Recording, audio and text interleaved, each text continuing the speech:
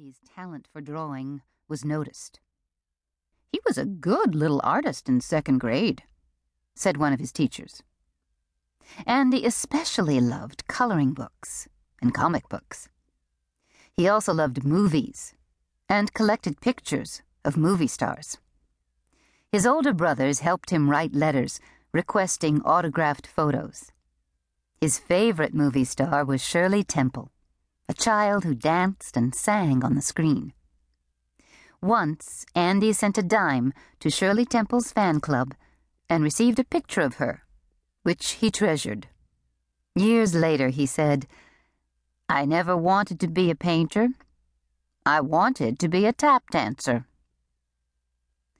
Andy's interest in photography led his brother Paul to buy him his first camera, a small Brownie. Paul taught him how to use it and how to develop pictures in a darkroom they built in their old fruit cellar.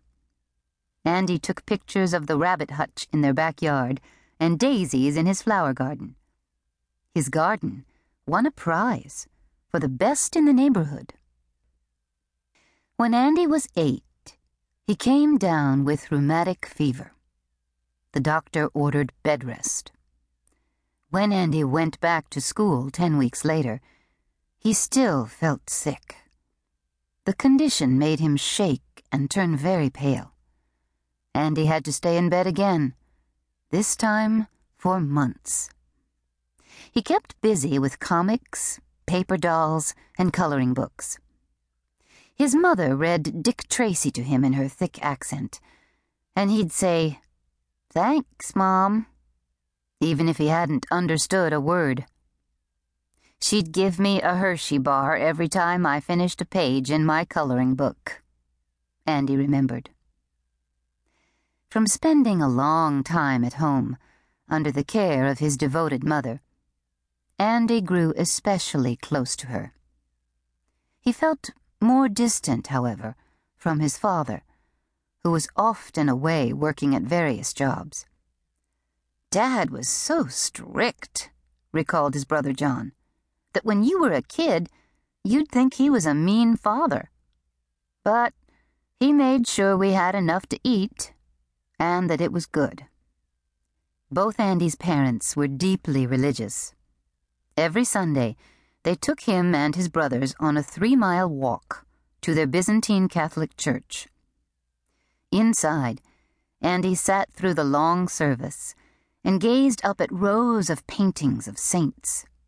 In the center, above the altar, hung a copy of The Last Supper, a fresco by Leonardo da Vinci. Most likely, this was the first fine art Andy ever saw.